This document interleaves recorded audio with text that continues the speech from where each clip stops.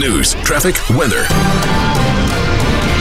The Mighty 990 KWAM, the Mid-South's news and talk leader. Good morning, I'm Pamela Furr in the Mighty 990 24/7 News Center with your top stories. One of the former Memphis police officers involved in the arrest and death of Tyree Nichols may have been in trouble before for violating procedures.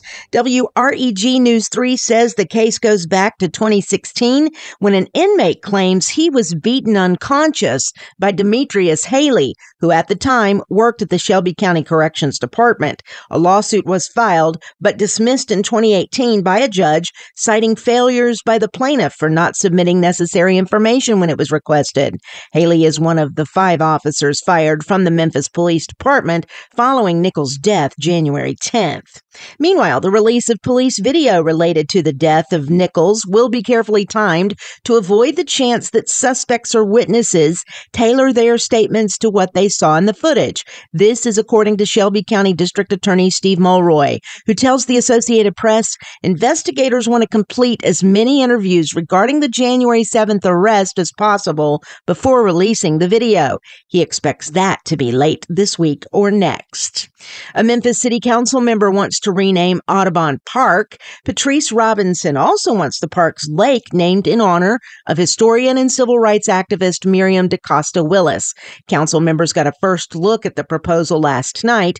The move follows an op-ed in the Daily Memphian calling for a move away from the name, which honors the 19th century naturalist John James Audubon.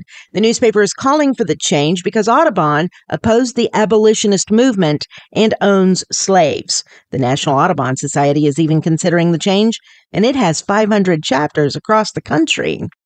The Mid-South's most accurate and dependable forecast coming up.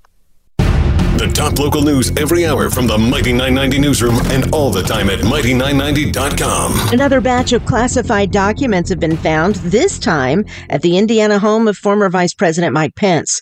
Pence's lawyers say they found a small number in a sealed box that was not yet unpacked and that Pence locked them up in a safe until FBI agents collected them.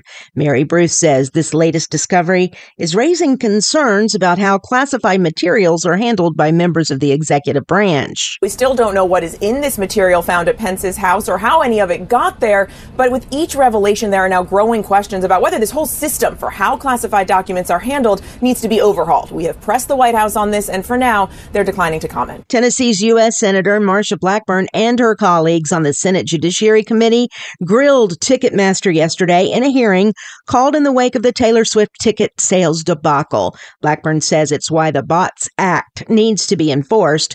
It prohibits ticket scalpers from using software to purchase high-volume tickets. You will not call the FTC. You will not report them.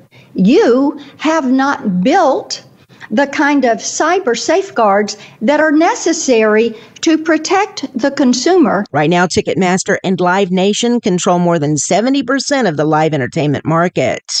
President Biden discussed the tense budget stalemate in Washington and what he called Republicans' extreme fiscal plan with Democratic congressional leadership in the Roosevelt Room at the White House yesterday. I want the wealthy to continue to be able to do well, but look, I'm tired of trickle-down economics.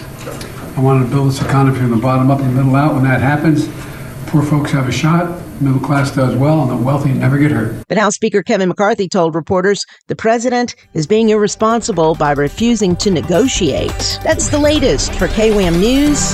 I'm Pamela Furr.